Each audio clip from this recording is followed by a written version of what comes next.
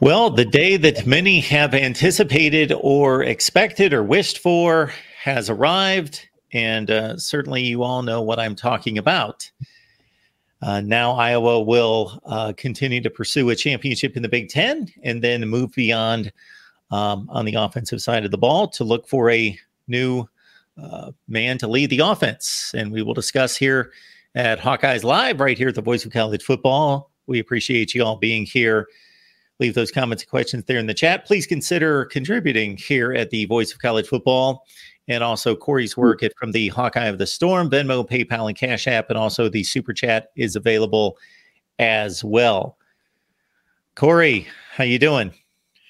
Doing good, Mark. Been a busy 2 days. Yesterday was obviously wild, and on top of it, we had men's basketball, first game of the season. That's an exhibition, so it didn't count to the season, but it short post game for that. So, and I already had a previously scheduled Hawkeye Hangout live show scheduled with Coach Patterson. So it was a busy day, and we got Kirk today. Presser, I had talked on Monday about maybe running down to Iowa City. There was just no way this morning after my night last night that I was going to make it down there. 4.5 hour drive round trip, and then come back for this. And then I've got an obligation Tuesday evening. So wasn't going to happen. And frankly, I'm glad I didn't, because you knew that, I mean, the press conference was going to be packed full of questions, and I don't need to run down there and throw my ring in the hat, so to speak. But this needed to happen. This needed to happen. It's been needed for quite some time. Here we are, about 24 hours removed from the initial news that Brian would not be returning for the 2024 season. And Mark, I'll admit, and people can say I'm a sympathizer and apologist, I feel bad for Brian. I feel bad for Brian. I feel bad for Kirk. I think that's a natural human response to the situation. I tweeted this morning that multiple things can be true at the same time, one of which being this move needed to happen, whether it was now, whether it was before the season. Obviously, end of last season would have been preferable, or at the end of this season. The bottom line is the move is being made, and that's another step in the right direction. But at the same time, I can also say I have full confidence. Brian loves this university. He's a former player. He's been coaching here for a long time now in total. And I do feel bad for him. But I think he'll get on his feet. My guess is he'll get a job somewhere in the league and probably be an O-line coach at some point if he's not one right away. And maybe he'll get another chance at being a coordinator in college. He's only like 40 years old. So you never know.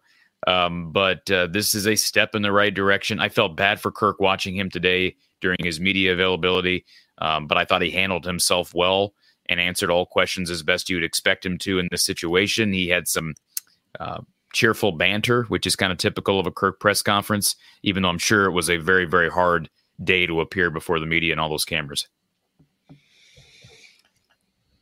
Yeah, certainly, folks, anybody listening, anyone watching right now who has not had an opportunity to really dive into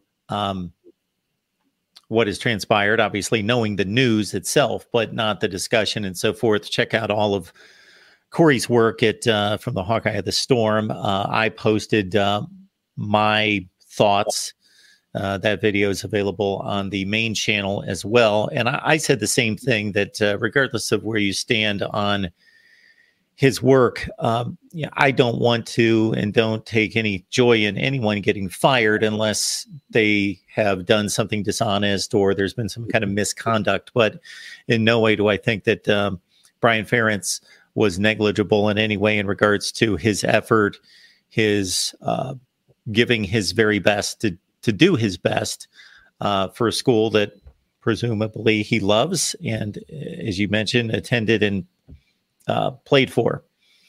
So, yeah, that you said it very well in regards to that being just indescribably difficult for Kirk to then have to go through that situation, face the media, and answer all those questions. So I'm going to start, because there's so many things we could talk about, and I can't imagine we're going to cover anything here that you did not cover. I certainly was pretty exhaustive in my thoughts. I was comprehensive. I could have talked a lot more about the job that Brian Ferentz did and why this was necessary myself. But I'll start with this. Were you surprised? I was surprised with the timing. I mean, I know it was being tossed around. The rumblings were out there over the weekend, it sounds like. I never got wind of those rumblings until early Monday morning. And so, yeah, I was surprised with the timing of it. And if you're going to do something during a bye week, you would think you'd maybe do it last week and give everybody an extra week to prep. I saw some people sent me a theory on social media that, this was not meant to be publicized at this point, but it got leaked. And so Iowa had to kind of transition and announce it earlier than they wanted to, but the conversations, the decisions were already made. I don't necessarily believe that, but again, I don't know. I think Beth Goetz deserves a lot of credit. I saw a former player, as somebody, again, people send me these things all the time. I don't follow a bunch of people on Twitter or on Instagram, but somebody sent me either a tweet or a Snapchat or something of a former Iowa fullback who will remain nameless, ripping into Beth Goetz about how she's cowardly and how it was a pathetic move on her part to do this at this point in the season. All I can say to that, and I don't know this former player personally, that's ridiculous in my opinion. People have been chiming for this move for so long, and we're really going to complain because the move took place 4 games before the end of a season in which the offense is dead last in the FBS. I understand that there may be some downsides to this, but there are also positives. Making this move in late October as opposed to waiting until December. One thing, Mark, as you well know, the transfer portal window opens in early December. So you're talking basically right after the regular season is done. You have this portal opening where guys are going to be throwing their names in that portal. And who's to say that guys don't have their minds made up? I mean, I know just having a conversation the other day with a Division I player, not at Iowa, but a Division I FBS player that basically told me he's planning on entering the portal when that window opens. We're in October. So some guys make up their minds early, and this at least gives Iowa some time to possibly convince some of those players who are thinking about leaving to stay.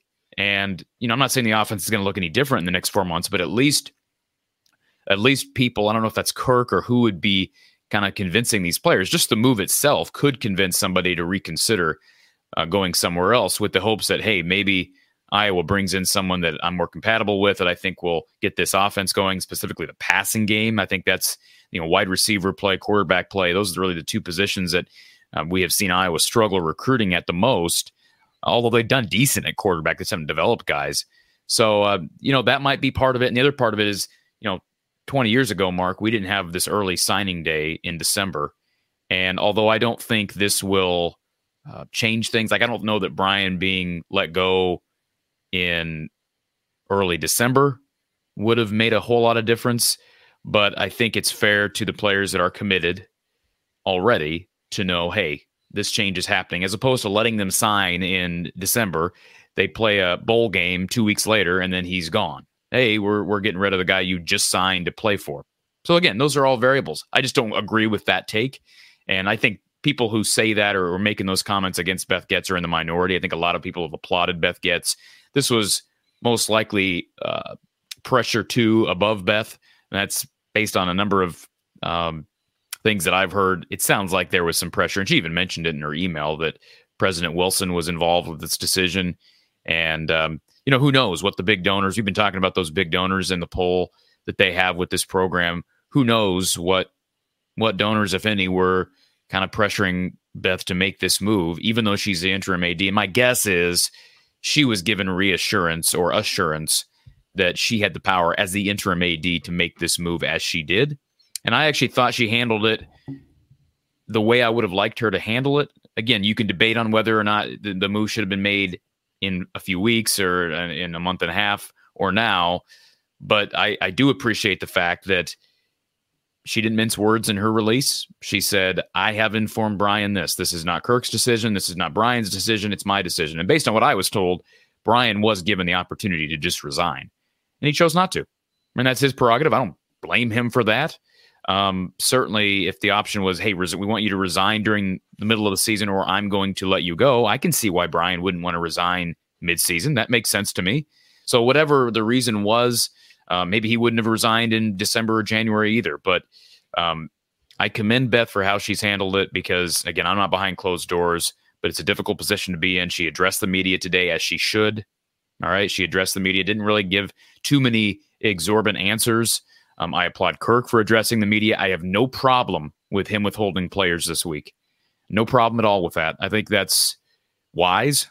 And I think that's a coach who's been coaching a long, long time and as the dean of college football that understands that this could become a distraction. It's not, trying to protect Brian or protect Kirk. Kirk faced the media today, but he doesn't want his players to be bombarded with questions about Brian Ferentz. How is that fair to them? Let them focus on the game this Saturday. It's going to be a test on the road against a dangerous Northwestern team that's proven they can score points and make big plays. And it's also in a weird venue at Wrigley. And Iowa's coming off a bye week. So, I don't have any problem with that. I'll be anxious to see if we get Brian in the final month of the year, because here's the deal, Mark. The media has gotten access to a bunch of assistants every Wednesday morning throughout the season. Last year, we got Brian like week 1 after the win against South Dakota State. This year, we have not gotten Brian yet. We've gotten Abdul Hodge. We've gotten Liddell Betts. We've gotten George Barnett. We've gotten Kelton Copeland. I believe we've gotten Phil Parker and LeVar Woods. We've got to be getting close to the only other guy left, which would be Brian. So it'll be interesting to see how they handle media with him. But here's what I'll say, and I complimented Brian yesterday, last night on the show, and I'll say it again. People know I have been very critical of Kirk, very critical of Brian as it relates to this offense. And I'm not the only one, of course, that's been critical of those two guys as it relates to the offense performance in recent time. But I will say this. I believe that Brian will coach as hard as he has throughout his entire tenure. He'll coach as hard as he ever has this last month and a half of the season, and he will face the media. I doubt he's going to cower away and avoid the camera, so to speak. I don't believe that Brian is a coward. I believe, again, like I said earlier, that he loves this university. And frankly, Mark, I could see this. I don't think we're going to see some drastic shift in play calling these final 4 weeks of the season. But here's what I will say. And this is me going out on a limb because we don't see this much from Iowa in general. If they make the Big Ten championship game, and they probably need to go, at least 9-3 to do that. Probably go 10-2. They probably need to win these last 4 games. And they're playing in Ohio State or a Michigan in the Big Ten title game. My guess is Brian will throw everything he possibly can at that East Division opponent, because it may be Brian's last chance in the national spotlight as a play caller of a Big Ten football team. Think about that. Like, why wouldn't you? We've talked about that in the past. Why wouldn't you throw everything you have at Michigan in the Big Ten championship game in 2021? And they really didn't. I don't think they did. They had a trick play or two, but got beat 42-3 and didn't really have any wrinkles the last 3 quarters of the game. My guess is if they make it to the Big Ten championship game, we will see Iowa take some unorthodox shots, and that could produce an interesting game in early December against an elite opponent, maybe. So first of all, with Beth Getz and the move that she made, I would agree that it's not cowardly. If anything, I could understand possibly some other criticisms of it, although I don't have any. But cowardly would be the last thing. That would be the last place where I would go. If anything, again, depending on where this originated, this move, whether it was thrust upon her or she very much was in on thinking in that direction. She's an interim AD that could throw up her hands and say, I was inherited this. We're going to let the football season ride out. And we're 6-2. Not that she would say this publicly, but be thinking, why does there need to be a move made? I'm not going to get in the middle of something that I inherited, this mess. We'll deal with it in the offseason. So I thought it was the move that needed to be made, the move that was made. And I read her statement and other statements, and I have absolutely no criticism of how she handled it. I would say that you could see other criticisms. So what would those other criticisms of the situation be? Well, you in a sense went there with various aspects of whether this becomes a distraction to the players, having a coach who's a lame duck coach running the offense for the remainder of the season. But you also lined up the positives, dealing with recruiting, the early signing period, the transfer portal. I think all those things point to this being a more positive direction and decision to be made going forward. And not just as it relates to the 2023 season, because hopefully it doesn't impact, or maybe impacts in a positive way, the 23 season. Maybe it galvanizes the offense. Maybe it lights a fire under Brian in some way. I don't know that it needs to. I think he's doing his very best. But, stranger things have happened, and just adding a little juice, a little fire under them. Well, first of all, the idea that, and that idea was tossed around at the press conference today to Kirk Ferentz, and I understand the question, the idea of maybe, this being a distraction to offensive players. And although I agree with Kirk this week, taking the players away from the media, because there's just no reason to risk anything as it relates to the game on Saturday. But with that being said, the other reason why I would say I don't have a problem with the move being made when it was made, the offense is dead last in the FBS. They turned the ball over 3 times against Minnesota at home the other day. They turned the ball over against Michigan State with Deacon Hill. In fact, it was brought up by a reporter today at that press conference that Deacon, by some statistics, is considered to be the most turnover-prone FBS quarterback in the country. Well, I don't know how accurate that is. We've seen a somewhat small sample size from him. But, I know this sounds cliche, but how can it get worse? Maybe it can, but okay, players get distracted. What's that going to do? They're going to turn the ball over 8 times? Like, at some point, you can only go up, right? I don't think we risk falling any further by making a move at this point. And you're right. Maybe it ignites people. Maybe it ignites players to play for Brian. I don't know how close of a relationship. I'm sure there's guys that are close to Brian. I sure would hope so. And maybe it ignites Brian. I hope it does. I hope he uses this as an audition, maybe integrating his tight ends, even though he's down a couple of his best tight ends, showing off. Maybe he gets a tight ends coaching job in the league, or, maybe that run game starts clicking again. And, that would obviously help him potentially with his resume as an offensive line guy. He's a former center himself. So, yeah, I just don't have any issue with it. And Beth Getz is still putting herself out there, regardless if she was pressured and basically told by Barbara Wilson and whoever the powers that may be behind this, that, hey, you got to make this decision. Or if it was her decision primarily, it's putting yourself out there. Gary Barta didn't have the spine to do this for the last 3 years, and he'd been around the program, the AD, for forever, it felt like. She comes in, and 3 months into the job, she makes the move that most people want. And by the way, I think, I can't speak for that former player that posted about how upset that player was about the move and how Beth Getz performed this move. Some people, I think, are so wrapped into their political thinking that they equate a move like this with they equate that with how certain politicians may fold to pressure from the people, right? And that's one thing that was brought up. I don't know if it was the player or someone else said that, she folded to pressure from the people. I don't know why we have to look at this with a political view in mind whatsoever. We all sitting here as fans or analysts, we're looking at the offense, looking at the numbers, looking at the last 3 years, looking at the eye tests, production, the development, all these things. We have been saying for a long time, they need change here. And no one's claiming that Brian's the only problem, believe me. But I don't know how you could potentially move forward without making a change at OC.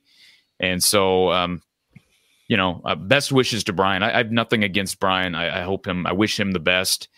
And I doubt he ever coaches again at Iowa in any form. But I hope he has success and ends up achieving whatever his dreams are for himself. I hope he ends up achieving them. Now, rarely do I endorse making a decision based on public perception. And I know that this wasn't. There's the performance obviously has dictated what the move needed to be. But in regards to the public perception, I don't know that Iowa fans, by and large, really understand what the calling card of this team has become nationally. And that's one of the things that I brought up in the video that I shot was by knowledgeable college football fans and media, what this team is known for is great defense and elite special teams play, and that the offense is dragging it down. But there's a balanced view of how good Iowa is overall and what the obvious strengths and weaknesses are. But to average Joe college football fan who doesn't even know maybe sometimes who Iowa even played the past Saturday, or maybe they just look at it because they know that the offensive totals are going to be anemic. And you know that I've got a certain perspective on this because I talk to college football people, media that cover other teams. And the first thing that comes to mind, what has become the brand of this program, and it's not right, it's not fair, it's not just, it's not earned to a large degree, is, yeah, they're the program that has this horrendous offense and it's a joke and it's unbelievably bad and they don't do anything about it. By the way, you had some Yahoo post on your video from last night, which, by the way, I enjoyed. I actually fell asleep to it early this morning, so thank you for that. But that's quite the endorsement. You had some Yahoo comment on the video and and I responded to this person. Darn, that means Iowa might become a good program in the future. And I responded and said, the idea that Iowa hasn't been a good program is simply ignorant. Now, you could say that good is in the, lies in the eye of the beholder. And that's what this individual responded. Well, my definition of good is clearly different than yours. Iowa's been a consistent top 30 program in the FBS since Kirk took over here. And I mean, again, top 30 and out of 130 FBS teams approximately throughout his tenure. That's good. Now, it's not elite. No one's claiming that it's elite. But I think 90% of college football, the college football world would say Iowa has been a good program. At the minimum, they've been a good program. So anyways, and I think top 30 is being rather conservative myself. Well, and that's right. I was being rather conservative. Yeah, absolutely. They've had years where they did finish in the top, 10, certainly the top 25. Another question I have for you, and I'm guessing that anything I bring up, you've already talked about it ad nauseum, but still I'm going to hit you with this because this struck me as well. So we often see coaching changes made during a bye week for obvious reasons. You get to jump on the preparation for the next week, whether it's mostly going to be somebody internal that's going to take over. If in fact this is a change that's made in which this person's dismissed immediately, that's typically what happens.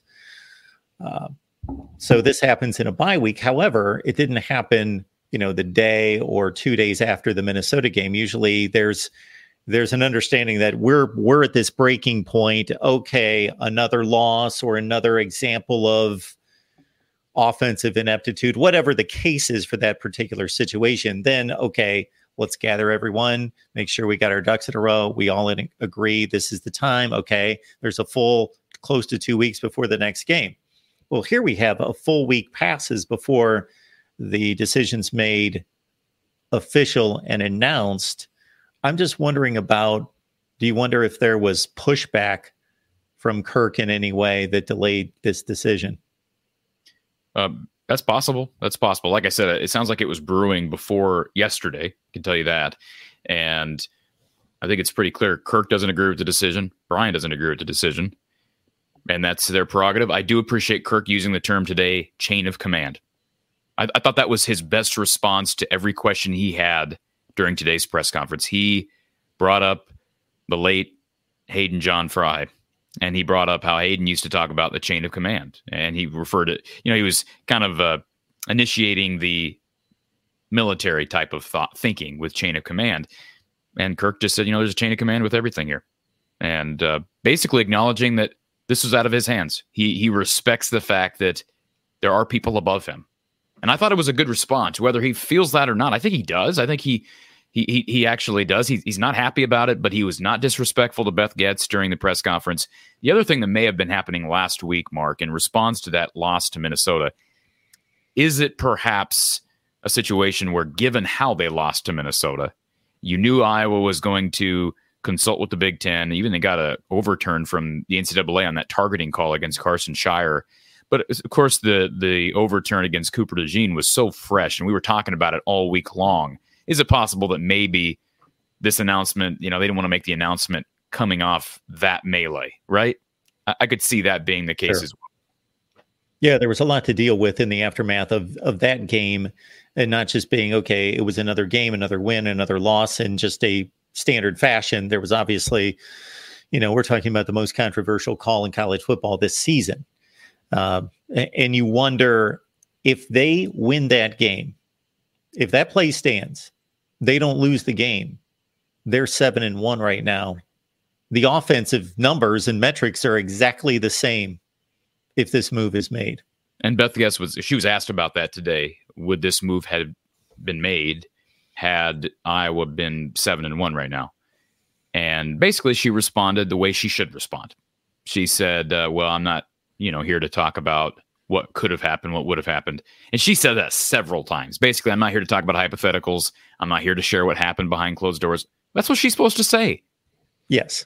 She's not going to say that, well, when I made the announcement, Brian got up and locked the door and started pounding his fist on the table. I mean, we don't know what happened. We don't need to know what happened. Of course, the media is obligated to ask those questions. But so far, Beth has impressed me in a lot of ways. And I'm wondering how long it's going to take for them to remove that interim tag. I'd be shocked if they go anywhere else other than Beth Getz at this point.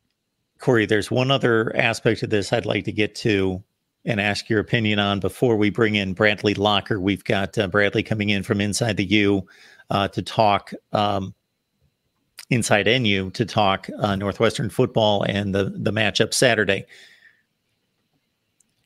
Once I started to read some of the stories, there was nothing in the background of these stories, obviously, that was any surprise to me or information that I didn't know.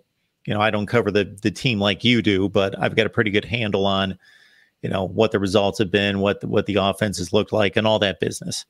But I do not remember us addressing at the time comments that Beth Getz made in August, in particular, maybe at other various times, but in August in particular, that really highlight that she wasn't going to come out and slam the contract stipulation and the way it was worded, and that there was just a clause and a bonus involved. But her wording, pretty much you can read into, she thought that it was strange. She used words like, this is a different type, unique situation. And then there was another phrase she used that was stronger than that, especially in the aftermath, really shows what she thought of that contract stipulation. And I will say this, it was brought up, I believe it was the Wisconsin post game. I was up in Madison and did a post game prior to my show with Don. And I had somebody call in and ask why I commented that the contract was not necessarily initiated by Gary Barta. And this person was just shocked that I would say that. And I said, well, based on what I've been told, it wasn't. It wasn't a Gary Barta decision outright. There were other people at play here. And Kirk, and I basically at the time just said, look, I'm not commenting. I'm not at liberty to comment further. Kirk basically said today, a lot of the contract makeup was initiated by Brian. So there's your answer. So people wanted to call me crazy when I said that 2 weeks ago. Kirk brought that up today, and that's consistent with what I had been told. It was not necessarily the contract itself, the 25 point per game thing, and the 7 wins. That was not just a Gary Barta decision.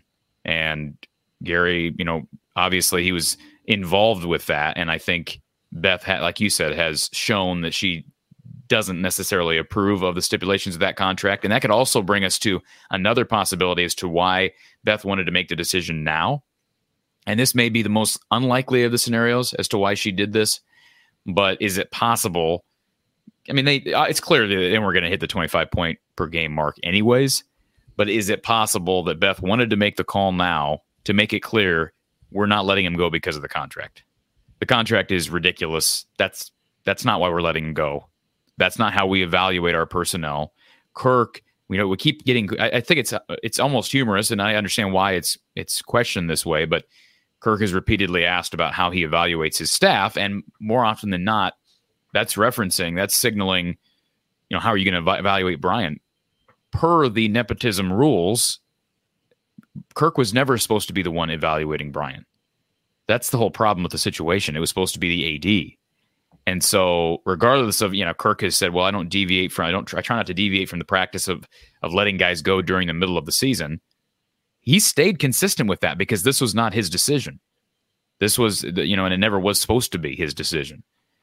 So I just wonder if perhaps this was Beth Goetz's way of saying, hey, this isn't how we evaluate either. I know that's not how Kirk evaluates, but Gary's gone. He was part of the, he obviously was in on this with Brian and with Kirk when the contract was made up initially.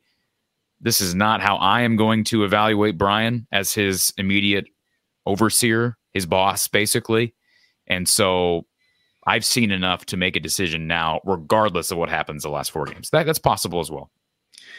It is quite a race in the Big Ten Western Division. We've got 4 teams at 3-2. We've got Northwestern a game back. And, of course, the Hawkeyes and the Wildcats get together on Saturday at Wrigley Field. We've got Bradley Locker on the line. You can catch him on Inside NU on SB Nation. Bradley, how you doing today? What's up, guys? Thanks so much for having me on. Doing pretty well. It's a fun Halloween. It was actually snowing here in Evanston, so I don't know about where you guys are, but a little uncharacteristic. I almost felt like it was Christmas time, even though it's a little premature for that. But I saw Dave Revson's post today. He was not happy about it, and I'm not planning on being at Wrigley Field this weekend. I actually had the fleeting thought of seeing what tickets are like and running over there. People who know me know I've covered a couple of games in the press box, and just from my personal standpoint, it's, first of all, I don't know what it'd be like covering a football game at Wrigley Field from the press box. What is the press box like at Wrigley? Have you been there before, Bradley? I actually have. I covered a Northwestern Notre Dame baseball game at Wrigley Field last spring, so that was pretty conventional, all things considered. It was a lot emptier, of course, than a usual Wrigley Field press box would be. But I think what's going to be weird is that there's no home plate per se that's directly aligned with a press box. It's probably going to be one of the corners of the end zone and a diagonal kind of view, whereas we're more accustomed to looking closer to the 50-yard line, maybe being at the 40-yard line from the press box. And I think we may, as the media, get a chance to kind of review the setup and how things are going to work this upcoming Friday. But I think, yeah, that's an interesting part for me, because when Northwestern played at Wrigley Field in 2021, I went as a fan in the bleachers and kind of in the outfield traditionally of Wrigley. So it wasn't totally exactly the same viewpoint. So that's going to be pretty unique for sure. 33 degrees right now in Chicago, but 58 for a high on Saturday. Got it. The warm air is moving through. It's been, you guys are getting the cold air that we've had the last couple of days, but yeah, it's supposed to warm up, and I don't know how long that will last, but at least through Saturday, it sounds like. And this is an intriguing game, not only because of the fact that it's being played at Wrigley, but Northwestern's ability to score points. I mean, they scored 21 points against Minnesota here a couple of weeks ago in a comeback victory, win in overtime. They won on explosive plays against a Maryland team last week that is known for making explosive plays. It's also a Maryland team that's known for kind of, I don't even know. How would you quantify what Maryland does year after year under what's his face, Mark? Would you say they kind of fold like a wet paper bag? There you got it. But, you could go that range. Yeah. But they are known for big plays, and I'm just surprised with a new quarterback. Obviously, we know about the storylines with Pat Fitzgerald at Northwestern. They've been able to produce the offense they have. No, that's definitely fair. I think the offensive production, especially with Brendan Sullivan under center, the backup for Northwestern has been very surprising. Last week in particular, he really did not look all that comfortable nor effective against Nebraska out in Lincoln. Left some points out on the board. There was a particularly egregious misread where tight end Marshall Lang was wide open in the flat, and Sullivan really never saw him, and then Northwestern had to kick a field goal on that drive.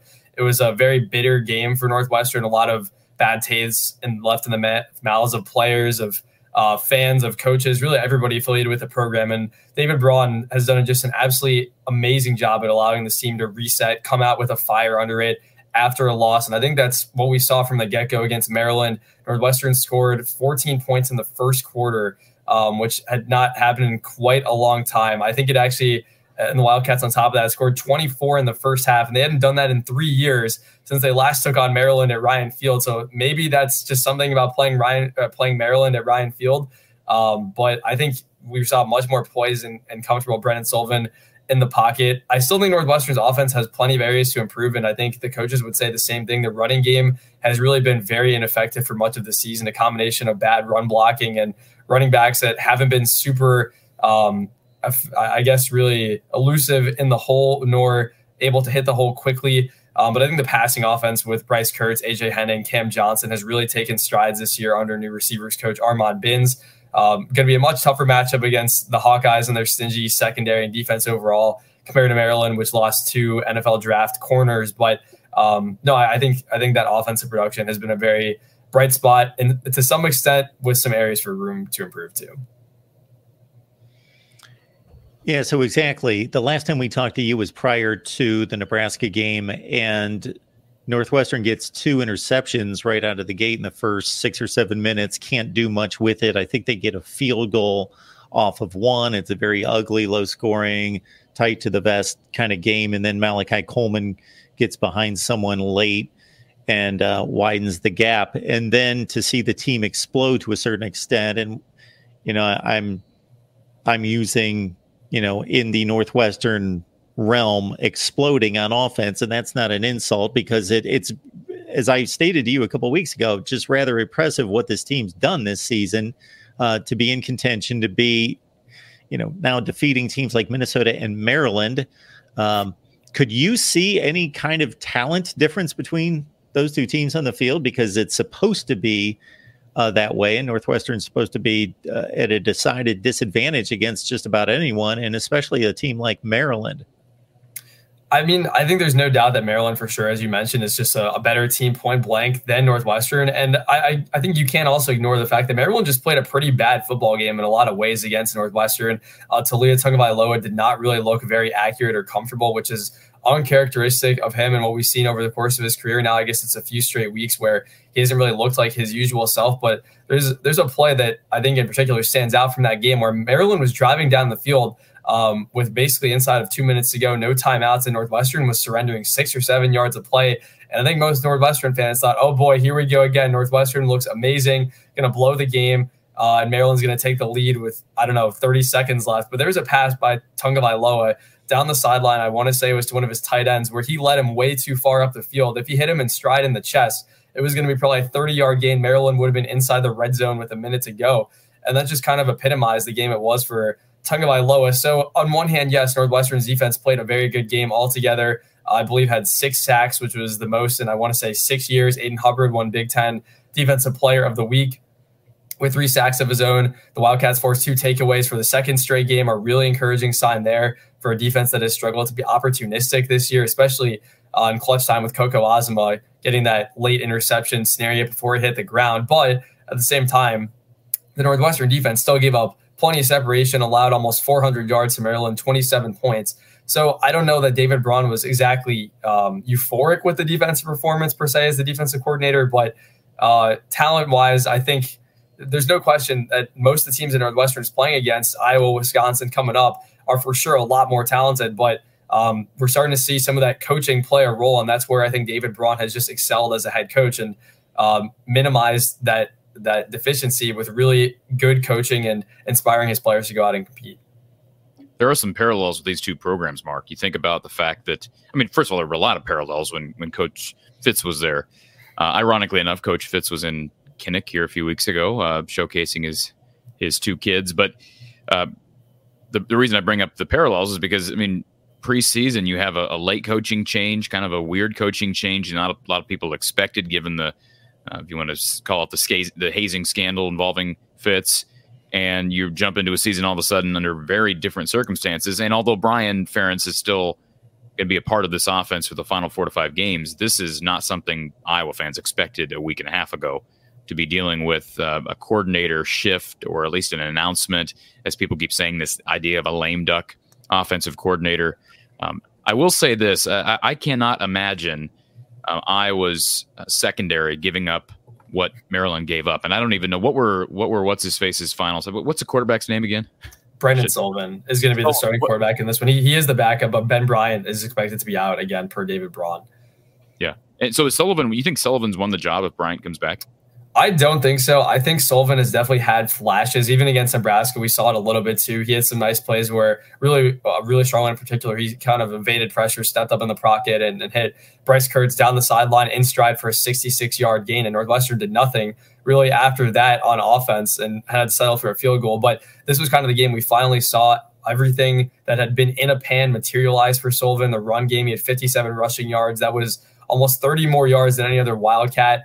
He was effective on the ground, really strong through the air. He had 3 big-time throws per Pro Football Focus. A Wildcat quarterback hadn't done that in a game since the Citrus Bowl in 2021, for context, which is almost 2 full seasons beyond that. So I don't think Sullivan has won the job. I think he's still looking for that consistency, and whether or not that appears this week against Iowa is probably going to dictate how a lot of this game goes. But there's no question that Northwestern knows that Ben Bryant is a starting quarterback. David Braun established that even in July at Big Ten Media Days, basically saying this team needs an ultimate bona fide starting quarterback. It is Ben Bryant. He's been pretty solid for most of the year. Basically, the question is just when is he going to be healthy enough to return? And right now, it's still too early to say that. Somebody told me last night on our live show with Coach Patterson, I think total margin last year, point differential last year for Northwestern was it like 160 or something insane like that? I've never heard of a number quite like that. And, I understand that Northwestern right now, they're playing potentially for a bowl berth. I mean, they win this Saturday, they're probably going to make a bowl game. I mean, they got a couple of winnable games left on the schedule, including a rivalry game against Illinois that would end up, if they win this Saturday, would end up being a play-in for a bowl game. But it's amazing, the differential. I mean, they've played some good teams this year. You think about, the loss to Penn State, of course. Rutgers, I think that game at Rutgers-Piscataway, that's the one game I've watched Northwestern from start to finish, and I wasn't really impressed with much of anything. But you got to remember, I mean, that was a first game following this colossal tenure from Pat Fitzgerald, and I'm not saying that affected them. Rutgers is a dangerous team as well, but it just seems like after the Duke manhandling, they've just been a different team. And I think about, Nebraska's defense. I know they play in a weak offensive division, but they rank top 25 in almost every defensive metric that you can imagine. So I don't know. So, I mean, they've been, with the exception of being Penn State, and that's one of the best teams. They were with Penn State. Let's not forget that game was close at halftime. A week after Penn State pulled Iowa's pants down. So, I think fans ought to be ready for a weird game. Also, Kirk brought up the only other time he's ever coached in a baseball stadium was the Pinstripe Bowl back in 2017. Everybody was slipping around and sliding around on the ice. I'm wondering, do you know, Bradley, given the fact that you're a Northwestern guy, other games have been played at Wrigley, field conditions, I mean, it's not going to be that cold, so I wouldn't think we're going to have a problem with ice, an icy field, icy turf like we had out at Yankee Stadium. But what are conditions like? Is it windier than playing over at Ryan Field, or what can we expect? I don't know if that much is going to be different. And I guess even though I do cover Northwestern pretty religiously, I don't know if I would consider myself a stadium expert in terms of playing a football game in a baseball stadium versus in a football stadium. The one thing logistically that will be unique is that both teams will be using the same sideline. So they'll be kind of splitting that in half. And David Braun mentioned that when we talked to him yesterday, that it will present some basically unique challenges, is what he said. And the teams will have to get accustomed to coming in from the same direction. I don't know if that much of this game is going to be that different. I mean, there will probably be unique graphics that are shown at Wrigley Field. Maybe Take Me Out to the Ball Game will be sung at some point. They'll see the foul poles and the ivy and all the traditional accoutrement of Wrigley Field. But I still am expecting predominantly Iowa fans, 75 to 80% Iowa fans at least, just given this game is in the Chicago area. And as you mentioned, it's still an Iowa Northwestern game. It's still Big Ten West football. There's a reason the over-under was set at 29.5. I don't think playing this game in Wrigley Field is going to change a whole lot of the identities of these two teams. It just kind of adds another layer of a special element to this game and puts it on a bigger stage, even though it won't be broadcast on that big of a stage, being on Peacock. But now, if I really wanted to go there, I would make some kind of comment as to how Michigan would handle being on the same sideline with their opponent. I don't know how that would work. And I don't know if that makes it easier, more difficult, whatever. Got plenty of our Michigan contingent here. All right. Then the other thing that I thought of when you talked about both teams being on the same sideline, and it's not super unique. It happens in bowl games, baseball stadiums. But let's say if the play's down at the 10-yard line, one of the teams has to cross past the other team to get to their side of the football, if you think about that. So I don't know if there's any they obviously aren't going to charge right through the other team. I wonder if there's some kind of a protocol as to you got to kind of run in the open part of the field and circle around to your side of the football. It's kind of strange. Yeah, it is going to be weird, but I did have the memory of, you talked about the slipping in the Pinstripe Bowl. Well, 2 years ago when Northwestern took on Purdue in Wrigley Field, there was a little bit of slipping, but it was primarily from Purdue's kicker. He had 2 accidental onside kicks, just basically lost his footing on 2 kickoffs, and I believe Purdue got both of them. So that added to the weirdness of the game. Also, Milton Wright for Purdue had 3 touchdowns in that game, which you almost never see happen in a Big Ten West game, especially between Northwestern and Purdue. So it was definitely memorable in a lot of ways. And I guess I'm sure the field has probably been tweaked and has been tested and things like that to make sure similar things don't happen. But Iowa fans are used to giving up 3 touchdowns to a Purdue wide receiver, just for the record, Bradley, which is ironic given Phil Parker and the Iowa defense, what they stand for. I think it's interesting. You said you expect 75 to 80% of the crowd be Iowa fans. And I said that to Mark. I mean, we said that months ago when this was initially announced. I said it's going to be a home game basically for Iowa. But if it's 75 to 80%, that's going to be astonishing. I mean, astonishing. Now, I watched part of Northwestern Maryland, just a little bit, and I'll try to watch that back in whole before I come out with my preview this week. There was nobody in the stands. There's nobody at these games. I mean, how many? What was the official? Can I look this official? What do you want to guess? 19,000. Oh, it's way under 19,000. I'm going to guess it was probably like 11,000. But I think the official number was 19. Really? I think I did look at it because I watched some of the game as well, and I thought, how many people are at this game?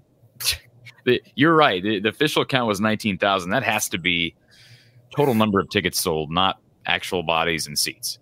Yeah, I mean, I was actually not physically present at the game. I was engineering it for our radio station in the studio. But I mean, just seeing it on TV and even just walking over across campus, it was probably 10:45, and you usually see a lot of Northwestern students bustling and getting with one another to go to games and wait for the bus shuttle. And I basically saw nobody at all. And for context, I mean, it was the Saturday after the Friday of Halloween weekend, and a lot of people like going out and doing stuff.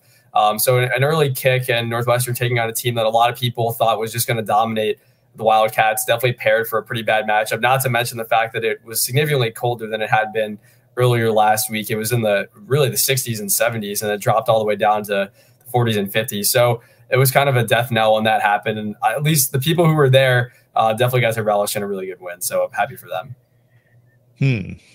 I'm not necessarily going to buy any of those reasons, but I get them. I'm not saying that they are not part of the equation, but wow, a Big Ten team that, Anyway, now I forget where I was headed after this. You were going to make fun of Northwestern some more, Mark. I'm not making fun of Northwestern. It's just, it astounds me. Let's consider that, if anything, people should be galvanized, energized to get behind this team that was supposed to be a 1-win football team. You know, had we known at the beginning of the season, had we had the Wagner score revealed to us, 23-20, I think all of us would have said, okay, they beat Wagner by 3. That's their 1 win. They're going to be awful the rest of the year, because that's what most people anticipated. If anything, people should be a little excited that this team is competing and now winning. They've beaten 2 teams that are pretty good football teams. Let me just say this, no disrespect to Northwestern, Bradley, and I've said several times this week, this is a dangerous game for Iowa, but Iowa has no business losing. They have no business going there and losing. They just don't. If they go there and lose, it will be an awful loss, a terrible loss. And the wheels could come off if that happens. Now, they probably won't, because Kirk Ferentz is a great head coach who understands how to get his guys to be resilient, but they've had a week to recover from a really weird loss against Minnesota. Now I will say this: 2 years ago, you know what happened in the game 2 years ago it was brought to my attention because last night you saw the sign from the Iowa fan behind home plate of the World Series. Mm-hmm. Did you see that, Mark? I did. No. It was a Hawkeye fan, and in fact, I think I saw on Twitter that I believe he's, I don't even think he's an Iowa graduate. I think he's a Central College graduate, which is down in Pella, Iowa. But they figured out who it was. But a guy with a big Tiger Hawk right behind home plate of the World Series. And then at one point in the game, he had a little sign that all it said was, "It was not a fair catch." I thought that was great. But the reason I bring that up is back in 2000, let's see, 2021. What was it? How far in the game? How long into the game did that happen, Bradley? You had some students just all of a sudden just took over the game. It's just like it was a coup. I mean, they just took over the game. And the TV crews, the referees, everybody just got off the field, and these students were on the field protesting, had these big signs and banners. Don't you remember that, Mark? And vaguely, I remember it. Yeah. And all of a sudden, it's like, well, what's happening here? Well, apparently we've got a protest going on, and nobody was doing anything. You see these baseball games where these security guards go and lower their shoulder and, pull a Jadeveon Clowney type of move on these guys, and yet these protesters are allowed to be at midfield for like 15 minutes just holding their signs up. I've never seen anything like it. I vividly remember that because that was actually the first ever football game I covered in a press box. So it was definitely an introduction to the weirdness of the Big Ten West, I guess. But I want to say it was the third quarter. It was definitely the latter portion of the game. And my editors and I were kind of looking at each other and just texting and thinking, what do we really do here? How much do we cover this? It's not technically the game. So there were a lot of delicate conversations that were had for sure. But that game itself, I think it ended 17-12 Iowa, which is probably maybe about what the score could be this time around too. Padilla started that game, right? Yeah, he did. Stat line was bad. No, I'm sorry. No, he did not start that game. Petrus played first quarter. He was banged up. Yeah. Then they took him out, yanked him. Padilla did not play well. But I remember thinking, hey, he did enough, and that's what you want from. That's what Kirk wants out of his Iowa quarterbacks right now, is to do enough to get a win and just not lose them the game. Northwestern would be the place that I would expect above any other Big Ten stadium where that would go on longer than anywhere else. Number one, just because of the type school it is. It is a journalism school. There is a bent toward such things, and then on top of that, obviously, there's less people in the stadium. I can't imagine in Happy Valley or Ohio Stadium with 110,000 people watching the game and wanting football that would go on too long before there would be some kind of riot going in the other direction. Yeah, and the one defense for Northwestern and the small crowd would be that obviously it's a small school. Mm-hmm. So they're not drawing from a role. And I mean, the student section, even at capacity, is probably a maximum of 800 to 1,000 people, but it was not close to capacity against Maryland. Usually the games fill up student-wise and really overall attendance-wise well into the first quarter. Just people trickling in after going to tailgates, and especially an 11 a.m. kick is just not going to help with those efforts. But I do think it's going to be a really substantial crowd. When Northwestern played Purdue, a big contingent of Northwestern fans went to that game. It was still mostly Boilermakers fans, I would say, but I mean, you just know it's going to be a pretty solid, entertaining game. Iowa, Northwestern, two traditional rivals, a big game for both teams, as you guys have alluded to in the Big Ten West standings. And I think a lot of Northwestern fans, even though they may not be showing up to games at Ryan Field, are definitely feeling a sense of positive momentum and optimism regarding the program, which is absolutely necessary after not only this summer, but the last 2 years. So I think people will go out in droves, and I would expect pretty much close to a sellout for this one. What's the capacity of Wrigley? Do we know that? Yeah, I want to say 40-something thousand, but it's like 37 for baseball. I would think it'd be pretty packed. I can't imagine. 41,649 is the official capacity. Is that for baseball? Right. They must have put more seats in there. Used to be 37 something. 41. Okay. And we can trust that they have now figured out how to set the football field within the baseball field.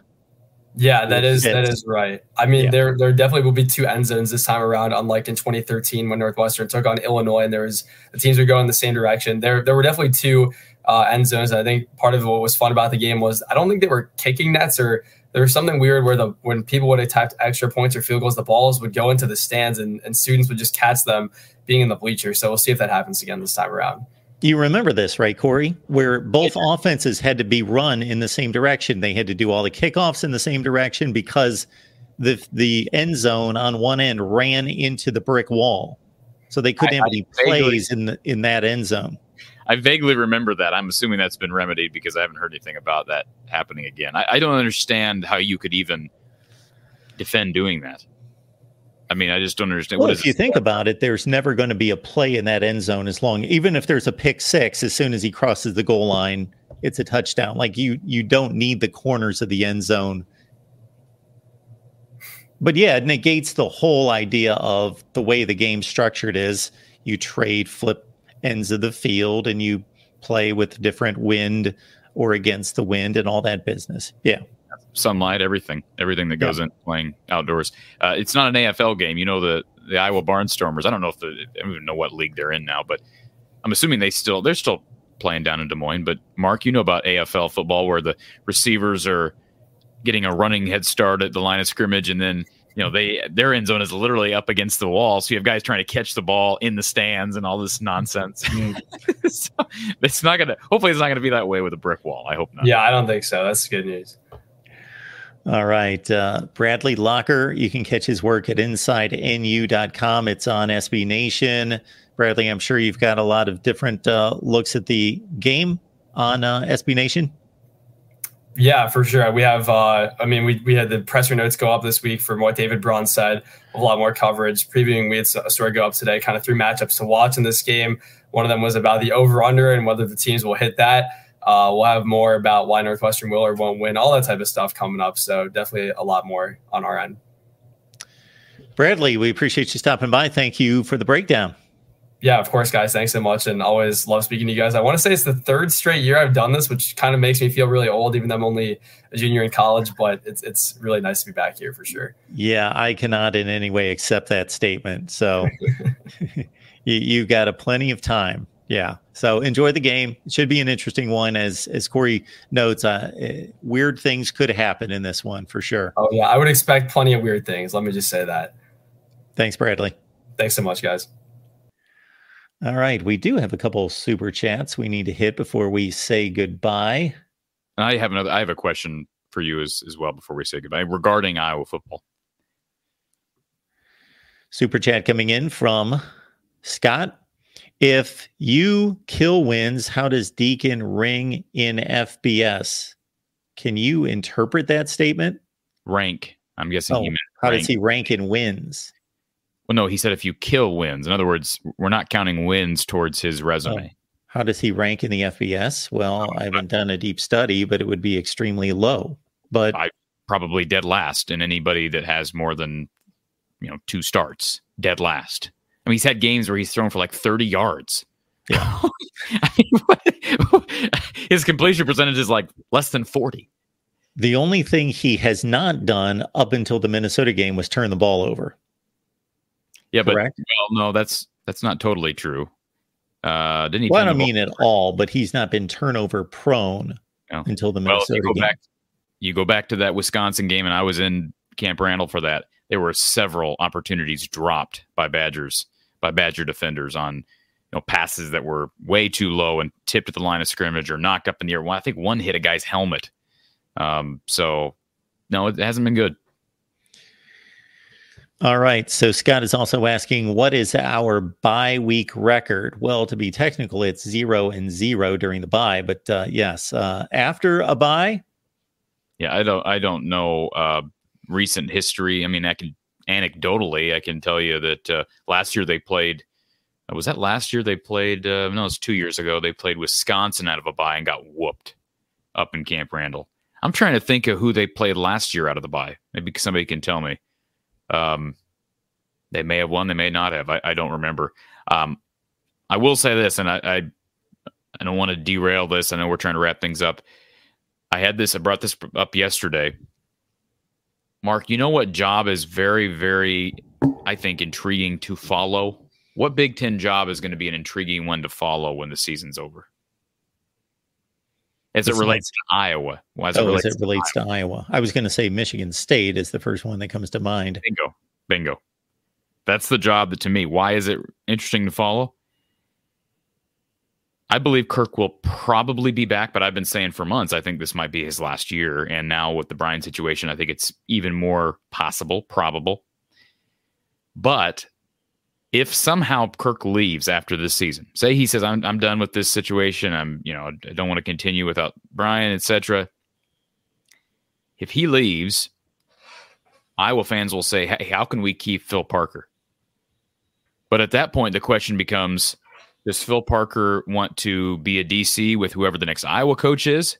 Does he want to be the head coach at Iowa? Or might he reconsider his the options he's had in the past to go somewhere else And might the one place he would go be Michigan State?